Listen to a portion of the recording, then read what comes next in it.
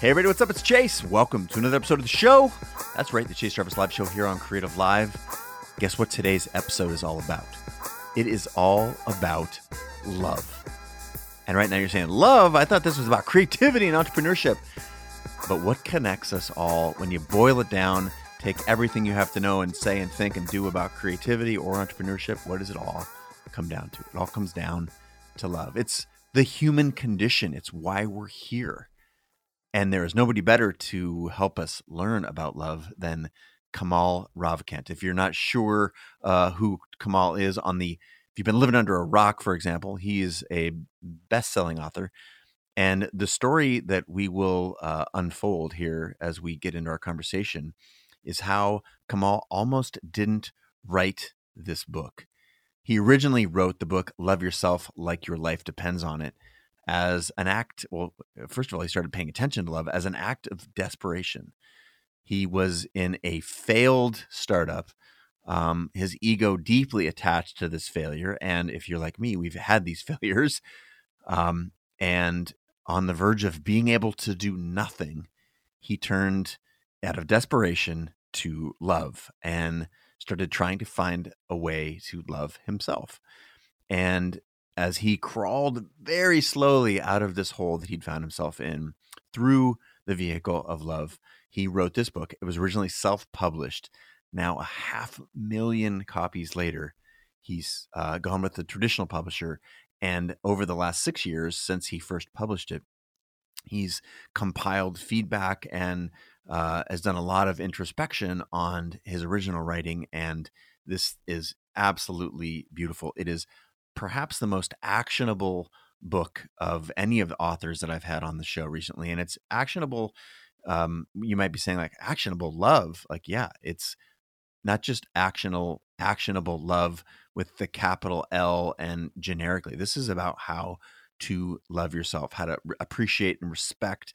And if you can't love yourself, it's very hard to expect others to do the same. So this is so foundational. And again, ruthlessly practical. You're going to love this conversation about love. Yours truly and Kamal Ravikant. Before we do, just a quick note from our sponsor, and then we're going to get into the show. Hey, before we get into today's episode, I got a favor to ask. I've got a new book out. It's called Creative Calling. And of course, I would love for you to pick up a copy or 2 or 10. But here's why. This is not about a transaction. Of course, I want to sell as many books as I can, but this isn't about my bank account or the publisher. This is about a message and a movement.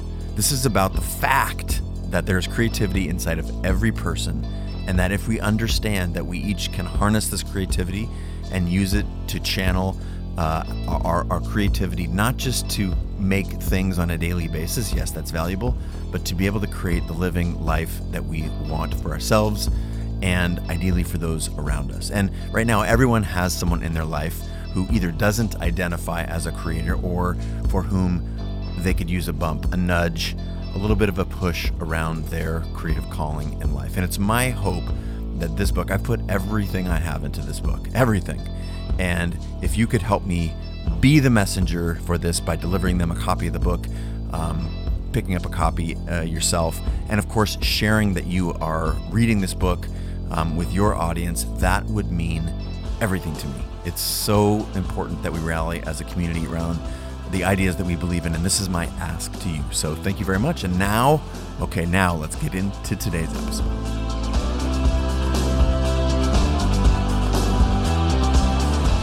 Well, I just pressed record, and I'm really, really happy to be speaking with you, Kamal. Tell me what's up. Where are you in the world, by the way? We're not in the same room. Confession here. This is an audio only version of the podcast. Where are you, and what's going on?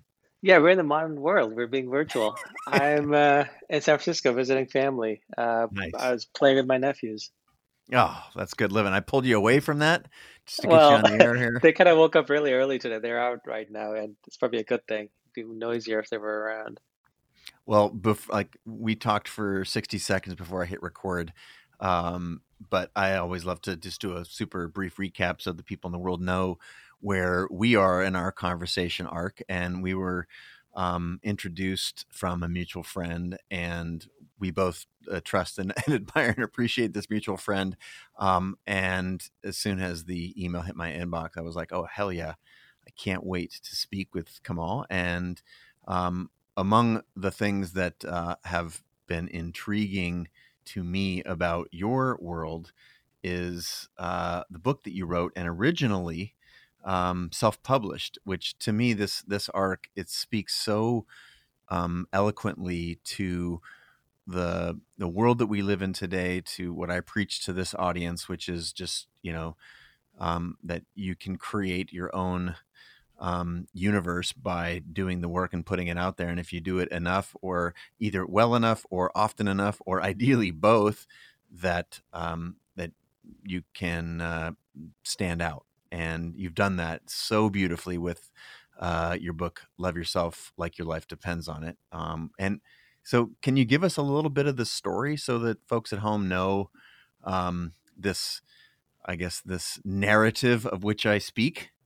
Yeah. This narrative of which you speak, it's actually very interesting because now the updated version just came out, and that's published through a traditional publisher. It's been a very interesting journey. And I'll fill you in. So I'm Yeah. a startup guy. I've been doing startups, since the first .com boom, and really enjoyed it. But at the same time, while I was building startups at night, I was teaching myself to write novels. And like nights and weekends, when everybody out be out partying, I'd be like studying the greats and taking them apart and seeing how they did it, and learning and writing and rewriting, and I basically collecting rejection letters for years. I love it. Like the classic story. And the rejection letters got better and better, and in-person phone calls, but they were still rejection letters. And then in 2011, a company I was building that I'd spent about almost 4 years of my life, fully 4 years of my life into it, and all my money. It was a tech startup, and it was doing well, and then it blew up, and I lost everything. And Ooh. Was there you know, one particular event, or no, it's just as companies fail. yeah, Like you a hit the wall and partner yeah, yeah, partner pulled out, and then the Google and Yahoo took notice of what we were doing, and we were competition, and they, it happens in the tech industry. It's nothing sure. dramatic. It's just dramatic when it's happening to you. you know, Yeah, hundreds You- every day, but until you're one of yeah. those 100 people, yeah, What I is get it. that classic Mel Brooks quote about comedy versus tragedy? He's like, um, "You're walking down a street, you fall into a sewer. That's comedy. I cut my nail. That's tragedy." When it happens to you, man, it's different, right? It's so true, And so true. So this happened, and and this happened, and yeah, I basically fell apart with it. My entire ego was attached to it. My money, my everything, my sense of self-worth was attached to it, and I was in a really dark place. And one night, I decided I was going to get out of it. And how I did it was I made a vow to myself, and it was very interesting. The vow that came out was a vow to love myself. I wrote this down. And I'm not someone who believed in that. I'm not someone who even knew that, but it came from like somewhere deep. And because I've written it down, I really do believe in the act of, if you write something, a commitment to yourself, that's a real thing, and you got to do it. And so I set out to live it, and I did, and I figured out how to do it. And it was purely by working on my inside, because I was in a very bad place, and I didn't go out and start doing things externally. I knew, like, look, if I'm having misery in my head, then the solution is actually inside the head. Is like getting rid of the misery inside. It's not outside. So I did it, and within a month, and it was pretty obsessive, but I figured some things out, and I created a practice out of it that really just let me sustain it. And I started sharing with friends, and help them, and then some convinced me to actually write about it. So I wrote this little tiny book, straight from the heart, short and to the point, about it, and self-published it on Amazon in 2012, expecting to sell practically no copies, or if there were any bought, it would be by me to share with friends. Right? That simple. mhm. And it took off. The thing went viral. It went on to sell, I don't know, maybe like 500,000 copies, something like that. It just, which is a good number. But what was amazing was I started getting all these emails from people, and because I did something that you weren't doing and people weren't doing at the time, because I didn't expect to sell any copies, put my email address in the book. I was like, yeah, if you have any questions, just email me. And guess what? People did. So I had like thousands, if not tens of thousands of emails that I've responded to over the years. And here's the interesting thing about the creative journey there. So I put this book out, And because I had given my readers a way to connect with me on something very personal I'd shared that was working for them, they were applying and working for them. They started emailing me and telling me how it was working for them, but also they started sending me questions. And over the next 6 years, I answered the questions, but I also saw a pattern in the questions. And so, which made me realize, look, and it's the truth, I held back a lot. I wasn't expecting this book to go anywhere. So I just did a very bare minimum, almost a primer. And I realized and if I want this book on the world the way it's becoming bigger and bigger, I owe it to the readers to actually just go all out, to really make sure all those questions, especially you start to see patterns and themes, they're all resolved. So it's fundamentally the book that needs to be out there so I don't get the questions anymore. And it's actually helpful in that way. And so that's Mm. what I set out to do with this next version. And for that, I decided to go with a publisher because of when it got worldwide. And these days, if you want to go worldwide, you still need to go through publishers in the various territories. And I'm really glad I did. It's been a great journey. And so the self published version was out for about 6 years. And then the new version is out this year, which Now. is Yeah. significantly expanded. And it's really the creative journey thanks to actually feedback from readers, which I Yeah. never expected. So to me, this like, let's go back to the moment where you realized that the problems were all in your head. Like, I think that is something you mentioned, ego. So all these things are relational, right? The problems are out there in the world because you're not having some sort of result. But to me, it's I start and I've learned to understand those as ultimately it's not what happens to us, it's how we respond to what happens to us. And it seems like there was this tension for you, as you said, when you realized it was um, where your commitment to loving yourself seemed like the hardest thing you might be able to do in that moment, and yet you landed there. So can you give us a little more color? This to me is a fascinating aspect of not just your journey, but the journey that all creators and entrepreneurs have. And this is like perhaps one of the key difference makers. What is Bezos says you have to be willing to be misunderstood for long periods of time, and that whole duration of time where you're misunderstood, whether it's about your business model or how you see the world as a creator, or any myriad of things, that the thing that keeps you able to survive either the onslaught of people or the disconnect that you feel or the any litany of things is the internal state of mind. So can you add a little bit of color to us? And this, it's a great intro that you provided for us, just that things were hard and so then you started taking care of yourself and made this commitment. But get into how you realized where the problem was, thing one, and then thing two, what was your step by step for actually doing it?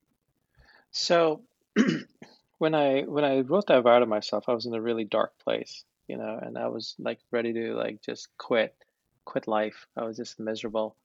Um, like as an entrepreneurs, we when we go, I do believe in going all in on to create anything great. You got to go all in. And if Hmm. if the thing blows up and fails, we stand the danger of ourselves being attached to that, not to the outcome rather than the effort. And I made the mistake of just being attached to the outcome, not the effort that I had put in. And you know, um, so I was in a dark place, and it was actually I don't know where that vow came from. It was literally one night I was like, I gotta get out of this. I gotta get out of this. I don't know how. And I walked over to my journal. I was quite sick at the time too. I was just worn out, and I wrote this vow in my journal. I don't know where it came from, and I remember, and it was a vow to love myself, and I have it in the book, the exact wording. And I remember writing that vow and sitting back and looking at it and thinking, okay, where did this come from? I'm looking at reading it in seconds like, shit, I got to keep this because I made a vow to myself. And Hmm. third, I have no idea how to do it. I was not someone who was thinking in those terms or ever thought in those terms. I was just someone who was busy doing things, you know, either as a Yeah. creator or as an entrepreneur. My thing was, I've been in the US Army, I've climbed mountains, I pride myself on being a doer. And here I was just like, in a place where I'd lost everything, and I didn't know what to do, and I had this internal this vow, and there's no like, we never taught this thing. This is not something we ever learned in school, or like how do you love yourself. And funny enough, I didn't go read any books on it, even though now I've written a book on it. I Right. something in me, because I'll be honest, um, most books I found in that genre are advice and how to's written from theory and platitudes, and I'm a very practical person. I wanted, like, give me a step-by-step manual on how to do things. If I want to get fit, I will go learn step by step, not just someone tell me go do yoga. I want the step-by-step manual. And something in me just said, look, I'm gonna have to figure this out for myself. And how is, well, I was miserable in my head, so let me just start working in my head. And so I remember I was living in San Francisco at the time, and I just started trying things in my head. I started like I was just trying all sorts of crazy things. I was basically learning a clinical trial with a sample size of one. Like the only sample size that matters is the one within. Yeah. And and um, and I noticed what would shift my mind, what would shift my state. And if it shift my state, I went deeper. And if it stopped, I would throw it away. I really didn't care about anything except results. I was in a desperate place. So like when you're in fire, you only care about water, not the Mhm. theory of combustion. Yeah. So, like, I care about no theory. I didn't care about any examples. What happened to someone else? I just wanted to fix myself. And we know our inner state. Like when something shifts, we can feel it. And so Mhm. I just followed all these trains of thought, and I started using my breath. I started using like a simple meditation, like a 7-minute meditation I come up with. I actually started saying to myself, I love myself. I started making myself feel it. I started using the concept of light coming in. And all these over time, I started to notice patterns, what shifted me more and not. And, being a very practical guy, I also realized like, look, I got to make a system out of this. I got to create something simple that I just consistently do. Otherwise, it's not going to work. And so what started working, I started creating like a little, almost like a little system, like what I call a practice out of it. And and sure enough, my mind started to shift and my life started to shift. And it really brought me out of where I was very, very quickly, which honestly surprised the hell out of me. You know? So there's this power, we share a book agent in Steve and or a literary agent rather, and uh, I have just in the fall dropped my first like book of words rather than book of photographs, and to me the product of a habit or a process or a daily practice, if you will, is looking backwards when I sat down to write that book. It's like what actually got me the most success, Hmm. and there was no sort of one-off thing. Everything that was meant to be a band-aid or a dart or duct tape or like temporary fix ended up just being that. And the only thing that I can, reliably count on was a practice. And so I even included the word, you know, practice in the subtitle of my book, Creative Calling. So I'm fascinated by your reference to a practice because it got me to the same place. It sounds like it got you. What what people I'm putting myself in the mind of a listener right now, and they're saying, great, what, like, give me some detail, what frequency of practice, and you just revealed, and of course we want folks to read the book because all the details are in there, but paint us a picture, if you would, what your daily practice looks like. When do you do this daily practice? And now, some 7 years on, you've clearly refined it. So, um, give us the details, and then B, what the process looked like to refine it. Are you refining it every day, every month, every year? Give us a little more color.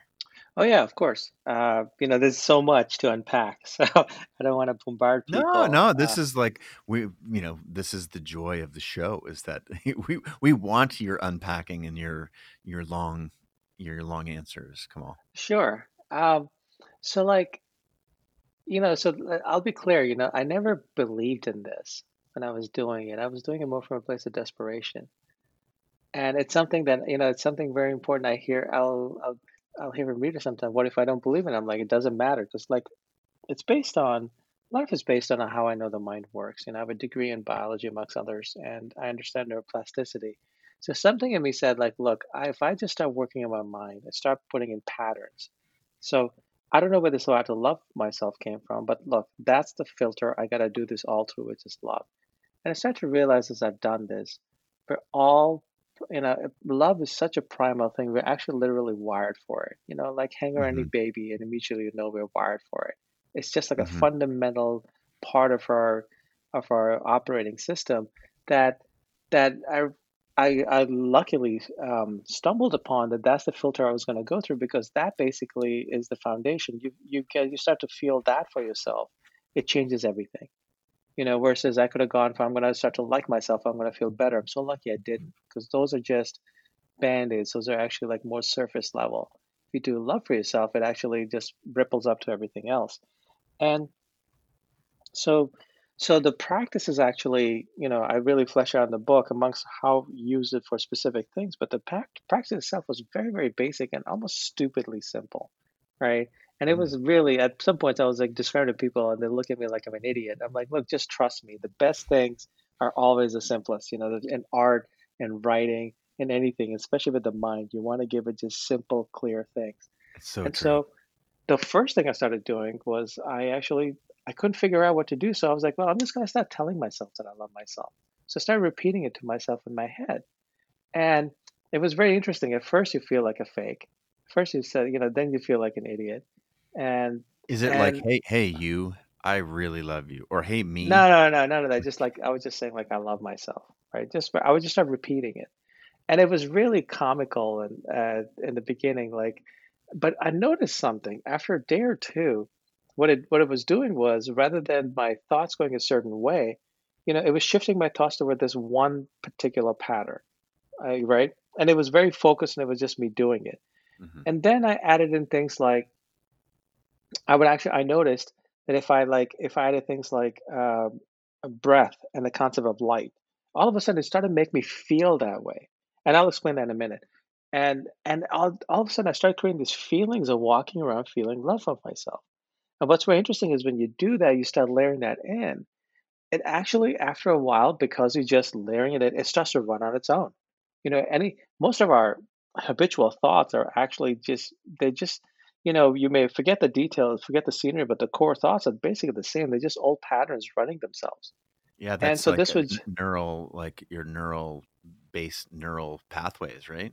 Yeah, and it's stuff that we've created in our heads over a lifetime. So this is just what I realized was I was doing was I would, instead of trying to create all these different things of feeling better about my business or this or that, I was just creating one very focused key one.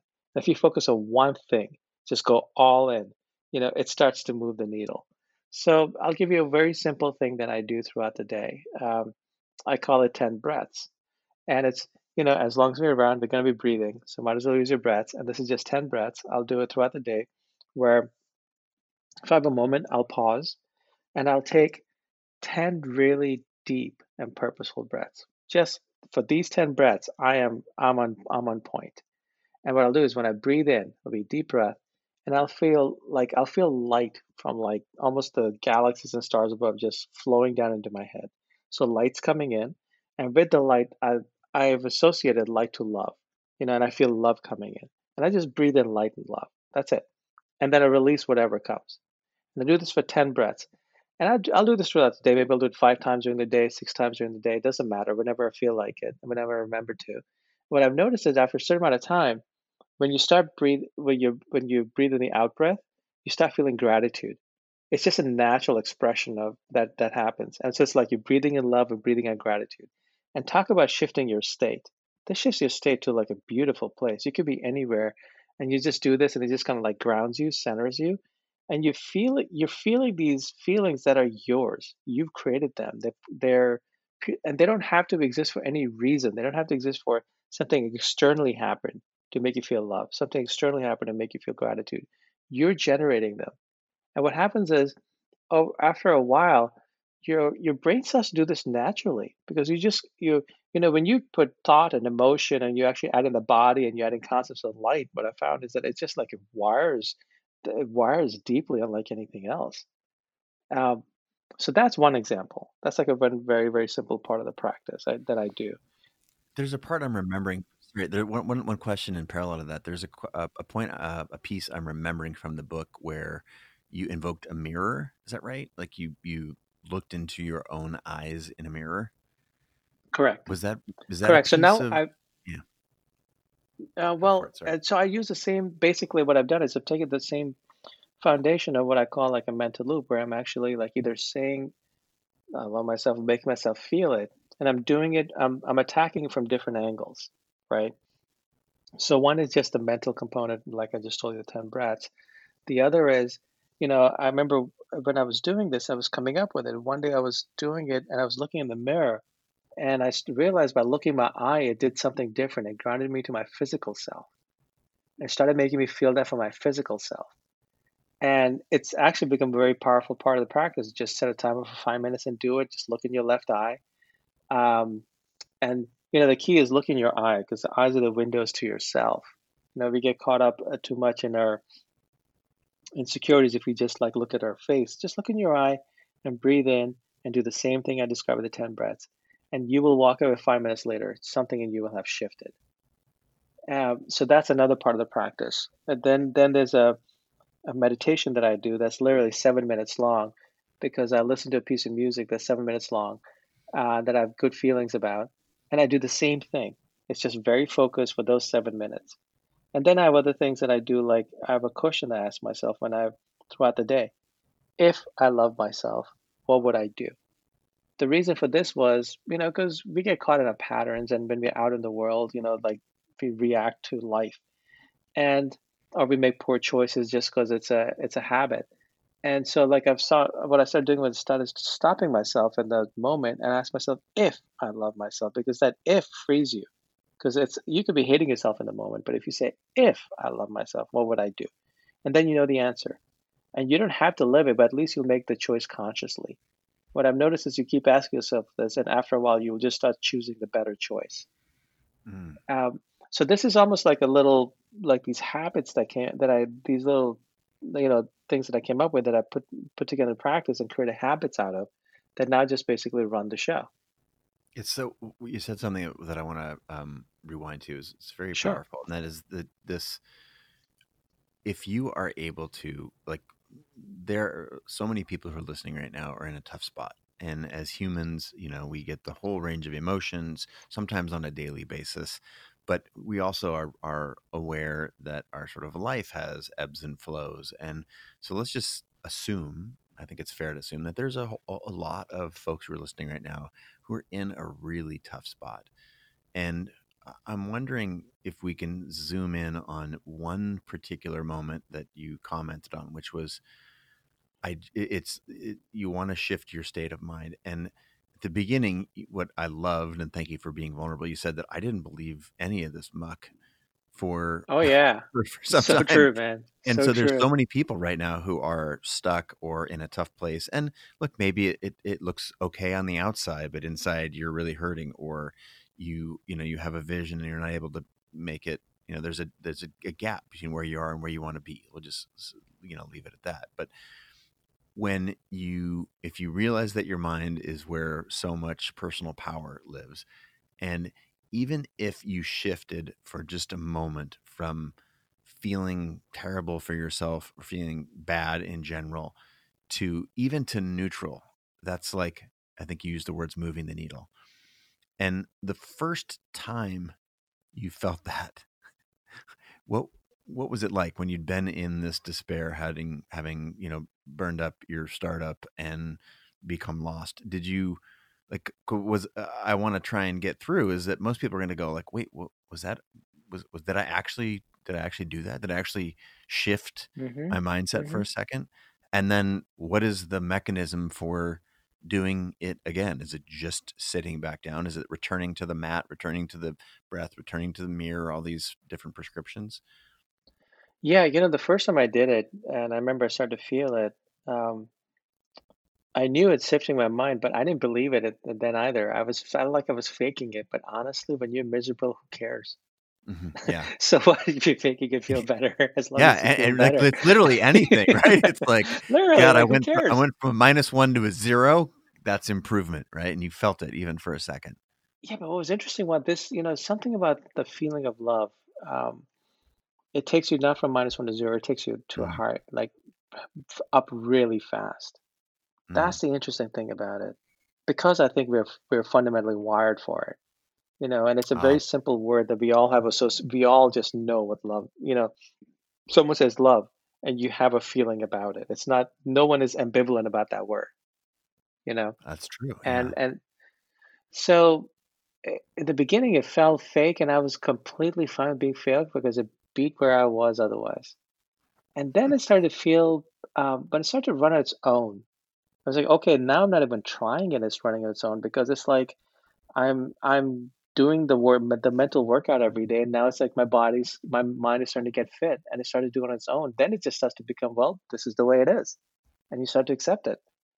And I think one of the things we don't realize is that most of our thoughts and feelings are old patterns anyway that we've just reinforced over the years, and we think that that's the natural way to be. The natural way to be is whatever we reinforce in our subconscious over time. That's the natural way to be. Yeah, And we can choose that, but it takes to consciously create it takes that work, takes that discipline in the beginning. And that's yeah, one thing I go into the book as well is like, look, there's a couple other things. One is before you start all this, it's something I didn't do in the first version. I do in the second version because I realized over time this was important, was the practice of forgiving yourself. It's a something I do that that I describe how I do it, and it's literally like if you're gonna leave the past behind. I mean, if you want to move to the future, leave the past behind. Feel the weight of what you're carrying and let it go. And then you make a commitment to this. Then you make a commitment to loving yourself. You make a vow to yourself and you keep it. And this is how you keep it. I think it's, anything in life. Look, if you're creative, if you're an entrepreneur, it requires, as you said, practice. It requires discipline. It requires commitment. You don't just stumble into creating great stuff. You yeah. know, like everyone I've ever admired as an artist, they worked. Right. Like they work. It's real work. It's day in day out work. You're hammering and chiseling. And and you're always just trying to get better at your craft. And same thing here. If you want to be better internally, if you want to be a better version of you, you're gonna have to commit, and you're gonna have to do the work. It's not Yeah. gonna have it happen haphazardly, and you have to create the habits and the routines that will actually make that happen. That's another piece of the book that I remember really loving, and it's somewhere in the middle when I think you're in the second part talking about sort of like what the manual is for doing this, and it was so it's basically how do I do this, and once you've done it once and you've tasted it, as you said, love is this extraordinarily powerful thing that we're all hardwired for, and if you can get yourself from 0 or minus whatever to love and you just tasted it even for a moment, like you of course want to do it again. But to me, the part that really stuck, and I think we're back here at this concept of a practice is, yeah, but how do I make that last? Hmm. Because, and Hmm. go back to, I think of what invoked this in me was hammering and chiseling. That somehow that just becomes, it's once you do it once, you're better. And I think that's a fiction that when I have, deconstructed the lives of both people who I've admired and, I have the good fortune of also talking to a lot of people in the creator and entrepreneur community who are stuck. And the something that I notice about people who are stuck is that even if they've tasted this, they think that if they tasted it once, that it should be automatic because they quote know it. But we are, at least with myself, when I've been stuck, I immediately go right back to being stuck after that little moment of being unstuck. So this concept of making it last, is that in part how you arrived at the daily practice? Well, I was just doing it obsessively because I wanted to get better. Then as I got better, it's like, okay, how do I keep this, that practical side of me? How do I keep this simple and efficient so that it continues on? And so I just took what worked best and okay, this is how I do it. And my main thing was this takes up so little time of my day, like most of it's pretty much all just internal work anyway. You could be doing it sitting in the back of an Uber. You could be like talking to someone and doing the 10 breaths. Like all these things, you just layering it in. It's basically, um, it's like working out, like once you get fit, if you stop and you're eating just bonbons all day, you know what's going to happen. Same thing here. If you get your mind to a certain place, well, there's the mental equivalent of bonbons, and which is, poor thinking. And so you just continue on this, but in a very focused, little, simple way. So every day you're just doing this every day, and you continue forward. And one of the things I'm very clear about in the book is like, look, you know, the mind is plastic. Like I share clearly an example of like when I just got lazy, stopped doing it for a long time, and then life got in the way, and I kind of like, you know, kind of fell, fell apart again, embarrassingly. And I'm the right guy who wrote the book, and I wanted to show like, and look how I did it again, and applied it, and how like no matter what, the thing works. It works every time. Yeah, that's Um, the third part of the book for yeah. those who are following along right now. The first part is this sort of the promise that you'd made yourself. I think you call it the vow. The second part is basically how you got there, and the third part, The manual, yeah. which I think is, or the manual, yeah, the third part I think is like even the guy who wrote the book, he Hmm. fell back into his own trap even after he'd beaten it, and I think that's for the folks at home. And could you recap in as much detail as you feel comfortable sharing this? When you basically had fallen down again, because I think that's everyone's fear, right? Whether you're Yeah. an addict trying to leave addiction, or and in many ways, that's what these negative thought patterns can Yep. become you could call it an addiction because it creates a set of neurological responses. When I think this, I immediately go into this default neural network or circle thinking, or as you called it. But um, talk to us about this. When you, I'll just say relapsed for lack of a better word.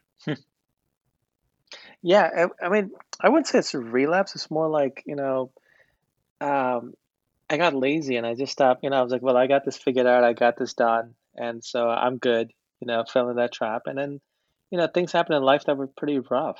And over time, and then eventually they caught up with me. They caught up with the mind.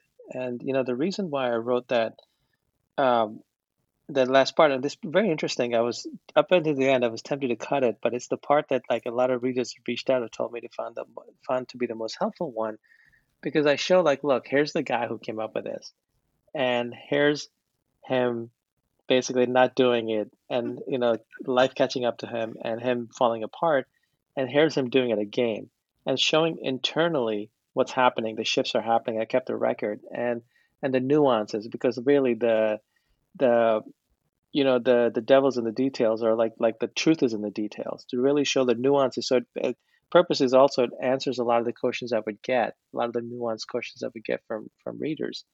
And the whole point of this is like, look, you don't have to fall here like I do, but like we're all human. But if you do, watch, this works. I mean, I had to convince myself this worked by doing it all over again. But second is, you know, it's a very, very human thing. It works, and if we fall again, but here's my lesson: don't coast. Just do the simple practice. Do it daily. Do it daily. It's like you're eating healthy. You're eating healthy. You're working out every day. Do this for your mind. Do this for your mind. You know.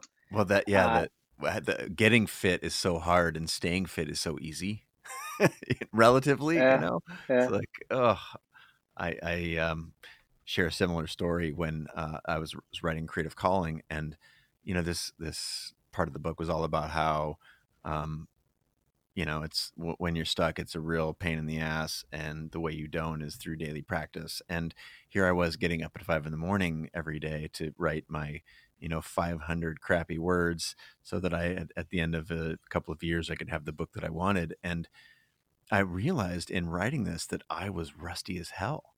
And I stepped into writing Uh, this book like I had all yeah. the answers, and it was such a it was such the meta concept of writing the book about how not how to stay unstuck as a creator and entrepreneur, and how to leverage that. And here I was, like, not able to take my own medicine, and then flipping back 30 pages to read what I'd written 2 months ago as the medicine for moving forward. It was just so frustrating, endless, like. And I guess that's, I tried to get that into the book, and I couldn't do it eloquently, and I think you did it very eloquently in that third piece of the book. And I was envious in all of the best ways, that, wow, he, like, the fallible hero, is, you captured it in a way that I tried really hard to try and get in my book, and I couldn't. So hats off to you. Well, I think, thank you. But I think that one of the ways we help people is like, as you've done with your work, is, we share the human journey.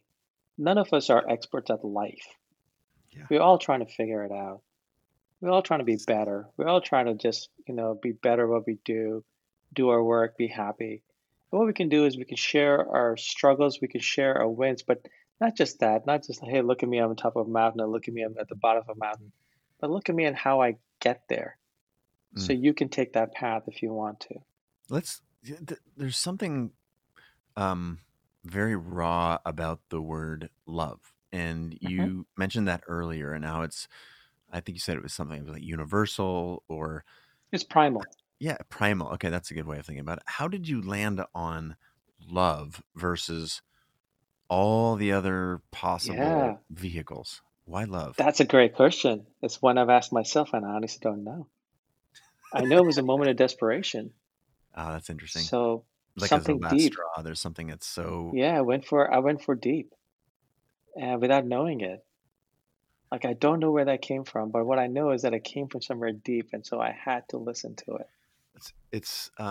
So one of the greats, Ram Dass, Uh-huh. recently passed away, and I Yeah. had the good fortune to go to his end of life ceremony. It Oh, was in wow, that's yeah, amazing. in Maui last week. It was very powerful. Um, but I was struck, and this is the reason for me asking the question of you about love, is it seems that so many of, whether it's schools of thought or religions or any analysis of a life well lived, has this huge core piece of it is love. And there's the people who spoke it, who eulogized him at this, it was just unreal. Like, 10 people, you'd travel across the world to hear any one of these 10 people speak, and they were all on stage at the same time sharing Wow. the stuff about Ram Dass. It was powerful. But what struck me as profound is, I think it was either Krishna Das, or maybe it was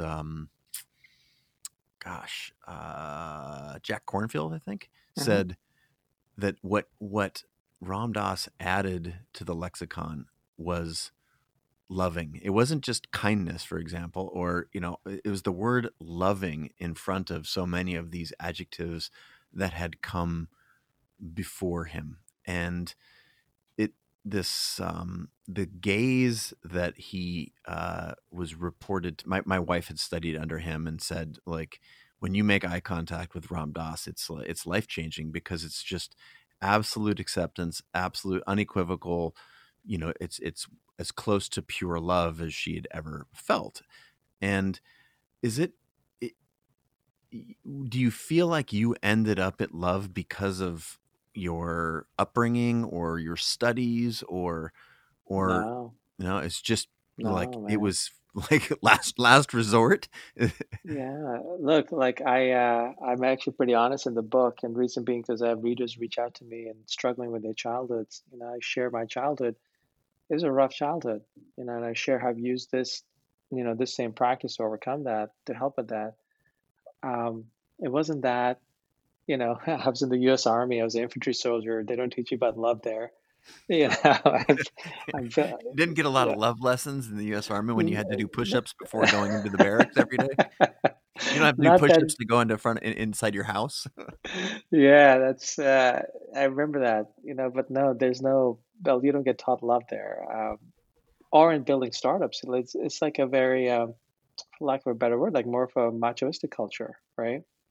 Mhm. And this came from something pure. That's why I knew I had to listen to it, because when I wrote it to myself and I sat down, I remember staring for a while, just thinking, where did this come from? And then like, what do I do? You know? Yeah. And then the third was, well, I got to do this because it came from somewhere deep and I wrote it to myself. And a lot of the how I think about it came later. But at the time, it was this came from somewhere pure and deep, and then I had to go live it. The theory comes after. Mm. So I I've read a few other things that you've written, and there's a lot on your blog, which for those folks that who want to keep following along, it's just Kamal Kamal.blog. And it seems like you've been really active there. What what like is writing a big piece of your daily practice? Is it, you sit down to write a book? That's no small feat. And then, of Mhm. course, 7 years later, um, you've written a new version here. But is writing a piece of what you prescribe, or is it just a personal solution for you? Is it getting stuff out of your head onto paper so that you can share it? Like, what is the function of writing for you? Well, I published 3 books, including a novel. Um, Writing, I think, is why I exist in this world, honestly. Oh wow. Books were my refuge when I was a child. If you ask my brother and I, what did we do when we were kids? All we did was read. And books were literally my escape from some really shitty times as a child. Hmm. And as an adult, I never thought I would be a writer. I didn't study writing in college. It was just after college, I realized I had stories to tell and I wanted to tell them. And I remember this is before Silicon Valley. I was living in upstate New York, and I ended up gave myself a challenge to write a novel. And I spent 6 months writing a novel, and pulled it off, finished it. And I remember the day after I finished it, I went to a Borders bookstore at the time, and I was just cruising around the books, and I picked up Hemingway's Farewell to Arms. And I hadn't read Hemingway since high school. And in high school, no one, you don't really like Hemingway because it's pushed on you, Right. right? And I picked up Farewell to Arms, and I just read the first paragraph, and right there in that Borders, I started crying because I Wow. realized I've just spent 6 months writing a steaming pile of garbage, and this is what real writing was. I just Oh, wasted 6 months of my life. And I'd been all proud of myself for finishing. Now I was just realizing what garbage it was compared to what real writing was. And so, but what that book gave me, obviously I bought it and I read it many, many times. What it gave me was a guide, like what is clean, clear writing. And so then I set out to actually teach myself that. So while I was, moved to Silicon Valley, I was building startups. And while I was doing that, I would just take all the writers I would fall in love with and just like study them and write and write and write. I would write novels and rewrite novels and rewrite novels on, this is my side gig.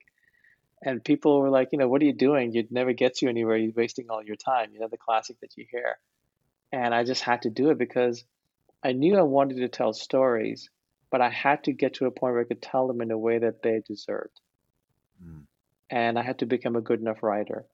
And here's the ironic thing, I wanted to write literary fiction, I wanted to write novels. And this little book that I put out, originally in 2012, was a result of all that studying, building the craft. I was able to take an experience and share it so simply and so true that it really resonated with people. Like I started getting, you have no idea how many emails I have from people saying this actually stopped them from killing themselves, or like this is actually for the first time in their lives they feel any self esteem because of reading this book and applying it. I couldn't mm. have done that if I hadn't studied the craft obsessively. Yeah. So writing for me is honestly, I get kind of lazy about it sometimes because I take a break and I write mainly like when I have something I want to share. Mm. Uh, but you're so right. But writing is why I exist. When I'm gone, I'll have these books is what I'll have left behind, and that's what I'm going to be. At least right now, I feel the proudest of everything I've ever done. because they're true and they're honest and they actually help people. And I have done my work on them. Man. Well, is it fair? Like, how much of your personal journey, um, not just driving you to Silicon Valley, but or in this case, like writing a book that helped save your life, how much of the work that is required, maybe even undoing, do you feel like was couched in A, your childhood, but B, all of our childhoods together? Like, just talk me through how you think about, you've referenced in this conversation, and I've read about it, that you had a tough childhood, but is this true of everyone? Is there, or, are there, even if you didn't, you weren't raised in poverty from abusive parents, or fill in the blank of narrative that could be expected, but how, is everyone's childhood full of scars, and is that what we're all trying to repair as we mature? Or how did your own experience, um, do you feel like it was unique, or is that something we're all, is it a universal? I don't know about childhoods. I hope people have good childhoods. I've met people who have great childhoods, and I am happy for them. If I have Mhm. children, I want them to have amazing childhoods. Um, I just think it's the human condition. We still have the human mind. One of the best things I ever heard. I heard Maya Angelou speak years ago, and she said something that stuck with me that I've never forgotten, and it's very powerful. And she said, I'm going to quote a Roman poet from thousands of years ago, and he said, "I am a human being, therefore nothing human is foreign to me." And so Mm. what that makes us realize is, look, we all feel pain, we all feel joy, we all feel love, we all feel loneliness, we all feel lack, we all feel the fundamental feelings are the same. The scenery is different. You could have lived thousands of years ago and seen different things but the fundamental feelings, the fundamental experience of being a human being on this planet is the same. It's the same because we're all in our head. We're all feeling the same feelings. And we're all wired the same way. We are wired for love, and we have, the classic love or fear, right? So all I can do as a writer is share my experience, but share the truth of my experience, which is the human experience. You don't have to have, and I'm very clear about the book. You don't have to have had the experience I had. You don't have to have a company fail. You don't have to have this. But we've all gone through times where we're feeling this way. And this Mm. is the solution that I did. And it's an internal solution. It's a human solution. Because it's a human solution, it works for other humans. I mean, and it came from Maya Angelou, who I so admire. I'm a huge fan of her writing and her poetry. Um, and she was quoting someone from thousands of years ago. So I don't know if it matters if we have similar childhoods, or if we all trying to unpack our childhoods as adults. I honestly don't know. All I know is we're human beings living human lives in a human world with human brains. And in the end, the brain is just like a monkey throwing bananas. And our job is to tame that monkey. And just, that's what it is. I work hard to tame my own monkey. It's so true. It's like, I think about it as like our biology is not there to keep us happy. It's there to keep us alive, and alive and happy are they're Yeah. they're a far cry from one another, Yeah. and that you need to find, we all need to rather find a way to get this basically this multi-million year old organ that's between our ears. We need to get it to work for us rather than against us. And if we can train our minds to not be an anchor, neutral would be great, and have it help us, that would basically, to me, that's what the greatest doers in our culture have done, is mastered their mind. I like how you've grounded it in the human condition. We're all fighting our monkey. What did you Yeah. call it? Monkeys throwing Banana brain. bananas inside. Yeah. Really, man. That's the show. You know? I love it. I mean, ultimately, I think this is mindset. What I had stumbled upon was a form of mindset. And I'm so lucky that it was through the filter of love because we're wired for it. Yeah. And, we all know what it is to feel love for another. Feel love for ourselves tends to be rare for us.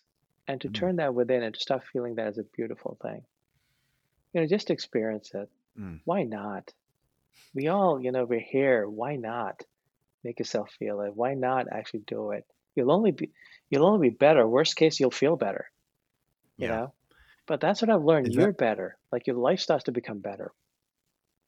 is that what's made this book so popular? I mean, I just brought up your Amazon page here, 3,000 reviews. Like, is is it because we're in a time where while we might be connected on the outside, we're more disconnected on the inside than we've ever been, whether that's through technology or through mass culture or like why?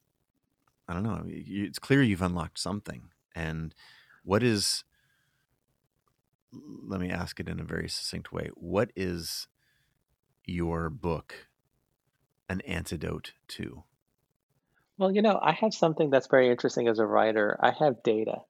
I have all the, thousands and thousands of emails from readers, not to mention all the tweets and the messages I get on various social platforms telling me what the book meant to them, right?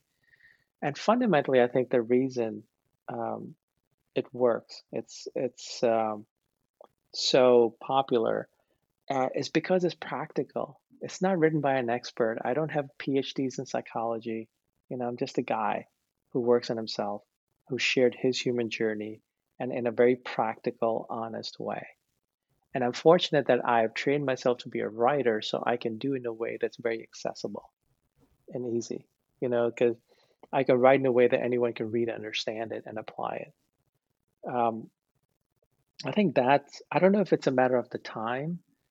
I've gotten emails from recently, like from someone, this woman said, I'm 80 years old. I've had a good life because of reading your book and applying it. Now my life is even better. You know, like that, that's amazing. Yeah, 80 You know, years it's in, you can still have an effect. That's incredible. Yeah, and this is 80-year-old woman who said, I have a good life, and I mean, that's amazing. So it just brings me back to, I don't know if it's because of the times. I think it's because it's a fundamentally human thing, and it's written not by an expert, but just someone sharing his journey in a very practical way. I'm not a fan of platitudes. I'm not a fan Yeah. of theory, Yeah. and you can see why. Like in startups, you don't have time for theory. You don't have time for management meetings. You're doers, right? Yeah. So I kind of applied that to this book as well. It's like this is the book I wish someone had given me when I was down. Or if I go down again, I have the book now. I wrote it myself for myself, you know.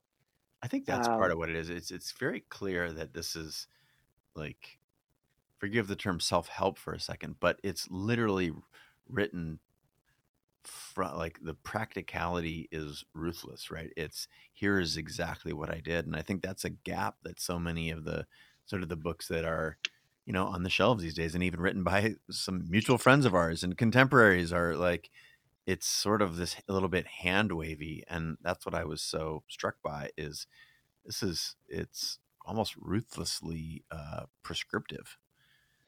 Thank you. And I'll tell you, as for people out there who are creatives, it's scary to write that. Mm. It's scary to be dishonest. To say like, because I don't make myself look good in the book. If you look at this guy, like, what the hell is wrong with him? Why can't he just get over this? But when you're that honest is when you help people. You know, it's Yeah. it's when you're the scared the most of what you're putting out is when you know you got something real. That is a piece of reality that is so hard for us to come Yeah. back to time and time again. Which that actually makes me want to.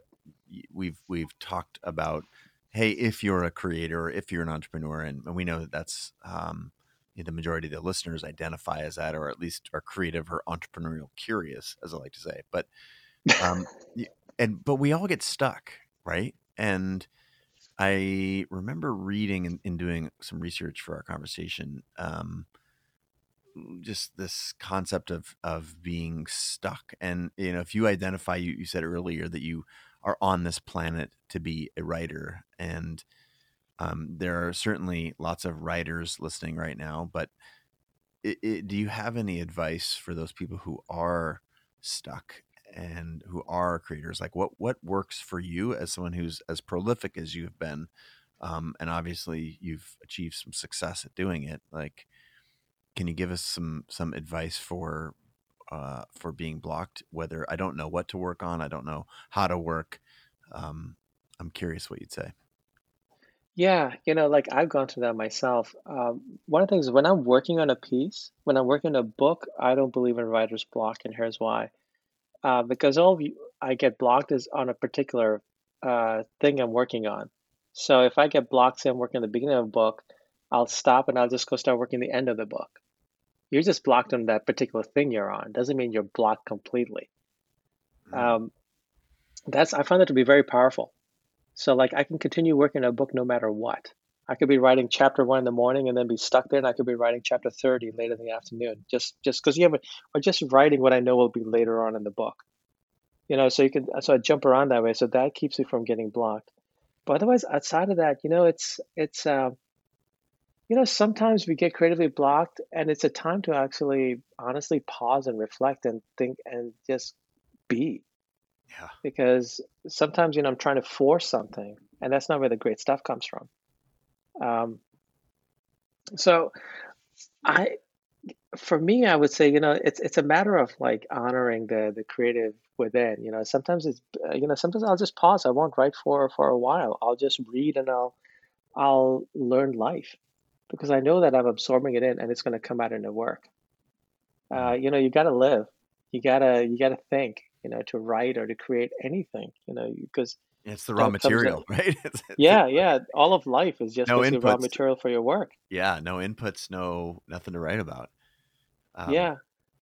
well, part of what I've never been the one, and I always admire the ones who get up every day like yourself and write their 500 words. I've never been that one. mm, It's usually when I'm working on something, then I get obsessive that way. yeah, I But will say that is a habit that I'm in to make myself continue when I'm when I don't want to. I'm definitely more of a sprinter. If you're familiar with Gretchen Rubin's work, like, yeah, are yeah. you a marathoner or a sprinter? I'm way more of a sprinter, but I try and keep some sort of base level of training so that I don't go back to our earlier commentary about it's so much easier if you just stay in relatively good shape than it is to go completely out of shape and have to get fit again. So that That is 500 so word, true. oh God, I hate That that. is, it's horrifying seeing my writing if I haven't written for a while. It's embarrassing. And it's conversely, it's like I remember two things like this. I'm in the final sprint of my book, and I don't know if this is true for you, but I said two things to myself at one point. It was delirious, like 2 a.m, and I was like, "Well, if all this sucks, God, at least I got so much better at writing. And in particular, look how fast my typing is. I am such a good typer." Man, These are the horrible things, takeaways, but the things we say to ourselves at 3 a.m. yeah, the things that go through our heads, that would be a funny book in itself. What goes through someone's head, because creating is ultimately, creating is a form of love to the world because Mm. you're putting it, you're creating to put something out to the world. It's a Ooh, special thing, but it's also, you give it your all. It winds, you're spent, it, there's real work that goes into anything, whether it's creating a company or creating a book. Um, it's something that's often not discussed, just how much we give of ourselves into this. And and when it, so like when it works, it's beautiful because you really feel, like I've had success in startups and I've success with my books. I'll tell you the ones with the books feel much better. Like really? they're deeper because Oh, I wow. gave everything of myself in a way that in a startup you have a team and everything and so forth. There's more, it's different. And I'm very grateful for it. I'm proud of it. But a creative piece, that's all you. That's like down to your soul, you Yeah, know. There's very, something special there. And very, just the act to be able to put it out there, like very when I powerful. first put the first version out there, literally I didn't expect to sell any. I was an unknown author. There was no copies. Like it was self-published because I didn't think a publisher was going to publish it. I only collected rejection letters. And that is the beauty of the modern age. You can go reach your audience directly. You create videos, put them on YouTube. You create, whatever form you can content you create, you can reach your audience now. It just didn't exist before. It is so powerful to be a creator right now. Yeah. There's all the modern tools of creation and distribution. But you said something earlier about the universality of the human condition. Um, you've also written a bunch about some of these practices. For example, you've talked about spending time in the Himalaya, and I'm remembering something you studied with some Buddhist monks. Is there, Hmm. is there some universality, whether it's around religion or tradition or human history? Like, what is it that made you want to spend time in a monastery? Well, these were actually last year. I studied with the Bon in Mustang Valley in Nepal, and the Bon are the mystics of Tibetan Buddhism. And I'm always fascinated by the mystics because they're the nut jobs. You know, like they're really my favorite ones are the nut jobs, and because they're always like they're not they don't want to be told about God. They want to experience God. They want to know and then what lies underneath God. They're basically the guys who are always trying to figure, or women, men and women trying to figure out the nature of reality. What is this whole thing about? Don't just preach to me. Let me figure out for myself. And I've always been fascinated by them. And you find them in every culture, in every major religion. It's been like basically built originally by the mystics, and then, they were marginalized and it became standardized. But, what's very interesting, they all say the same thing, like the Bon and so forth, the other I've studied, that this whole thing is an illusion, that we're all just living in some sort of illusion, Mm, and it's all just consciousness. so powerful. Um, it really is. I don't know what to Powerful do with medicine, it, right? but it's powerful. It's like we still got to live, get up, and have your coffee and all that.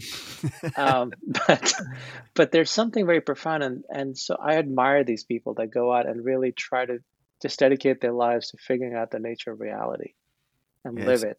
it's fascinating that the best things in all of my life, and this is having had hundreds of people on the show, and more than 1,000 people on Creative Live that are the best of the best, is there's that we're all loaded with quirks, and whether you couch it in the mystics as you have, as the nut jobs, like it's almost like we I mean want to. that lovingly, by the Yeah, way. exactly. But like, if what we're all really doing is retreating into our inner nut job, and that's where the best stuff is. I mean, Oh yeah, like you had to get to a pretty dark place in order to truly to find love and to make use of its power. And even our mutual friend Tim Ferriss is like, he doesn't want to just study people who are good marathoners. He wants to study the 225-pound guy who doesn't have a marathon body, who's like, how are you running ultra marathons? Like, that to me is this sort of fringe, the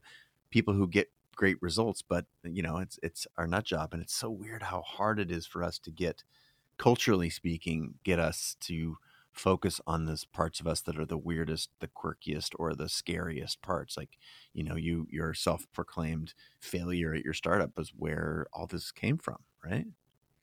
yeah, Hmm. yeah. It's in a society like if I was talking to someone the other day. I was looking at TikTok and Instagram. It's all about celebrating, almost like a different kind of illusion. Look at me, like I'm just being awesome, versus the reality of the human condition, and that's where the juice is. Yeah. You know, Speak. that's where the creative juices are. Living life and really experiencing it.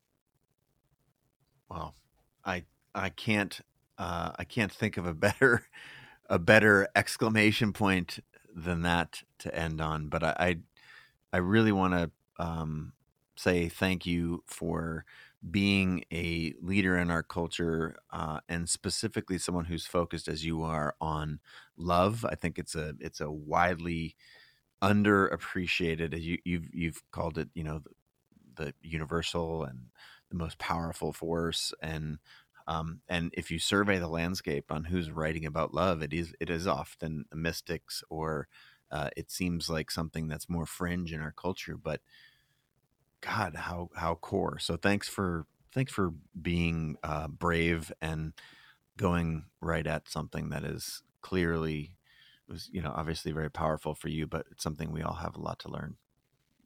Thank you for having me. I hope this was useful to people who listen. Oh man, and congrats! Just on a personal note here, 6 years, and just a quick recap for folks listening. 6 years ago, self-published this thing after 500,000 copies. You and taking in all this feedback from thousands of people from all over the world.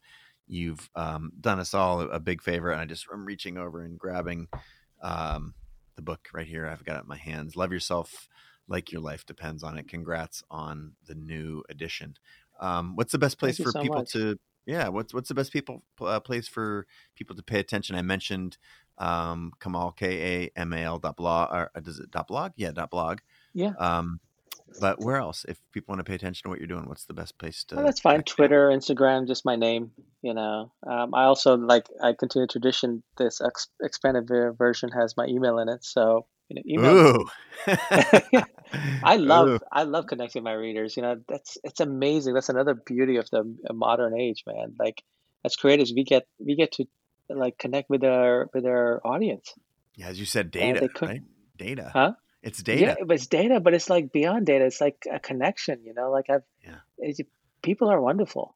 They'll tell you the truth about your work. You know, it's absolutely wonderful. Well, thanks so much for being on the show, man. I really, really appreciate it. And Thank you. congrats on the success. Again, folks, check them out on the internet. And man, sounds like you can have a individual communication with. I don't know if I'm signing you up for some stuff you don't want Yeah, right now, but yeah. Email me. um, I'll email you back. It might take a little bit of time if I get swamped, but I'll email you back. awesome. Happy to have you on the show. Thanks so much, and looking forward to seeing the response here, because I know a conversation with yours truly and love is going to be powerful. Appreciate you being on the show. Thanks a lot, Me Kamal. too. Thank you. All right, that about wraps it up. But hey, before you bounce, two quick things.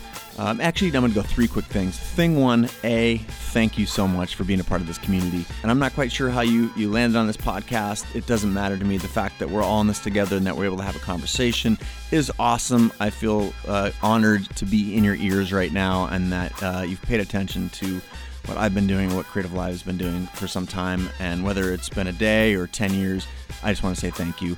It's also really important to know on the backside of that I do a lot of responding to comments. So hit me up on, direct message me on Instagram or Twitter or at me. I try and respond as much as possible. So let's have a conversation that transcends me just being in your ears here. Let's try and do it somewhere out there on the internet land. That's thing one. Thing two, again, I'm not quite sure what channels you pay attention to me and my work, but please go check out. I'm at Chase Jarvis or /Chase Jarvis or whatever on all the platforms. And it's really important to me also, if you wouldn't mind checking out CreativeLive. It's something that not only myself, but 120 other committed hardcore badass people come to work every day to build the place where creators and entrepreneurs learn. So check that out. They're just /CreativeLive or at CreativeLive all over out there on the internet. All right, until again, probably tomorrow. I hope I'll hear you. I'll be in your ears maybe tomorrow, and I'll look for your comments on the internets. Bye.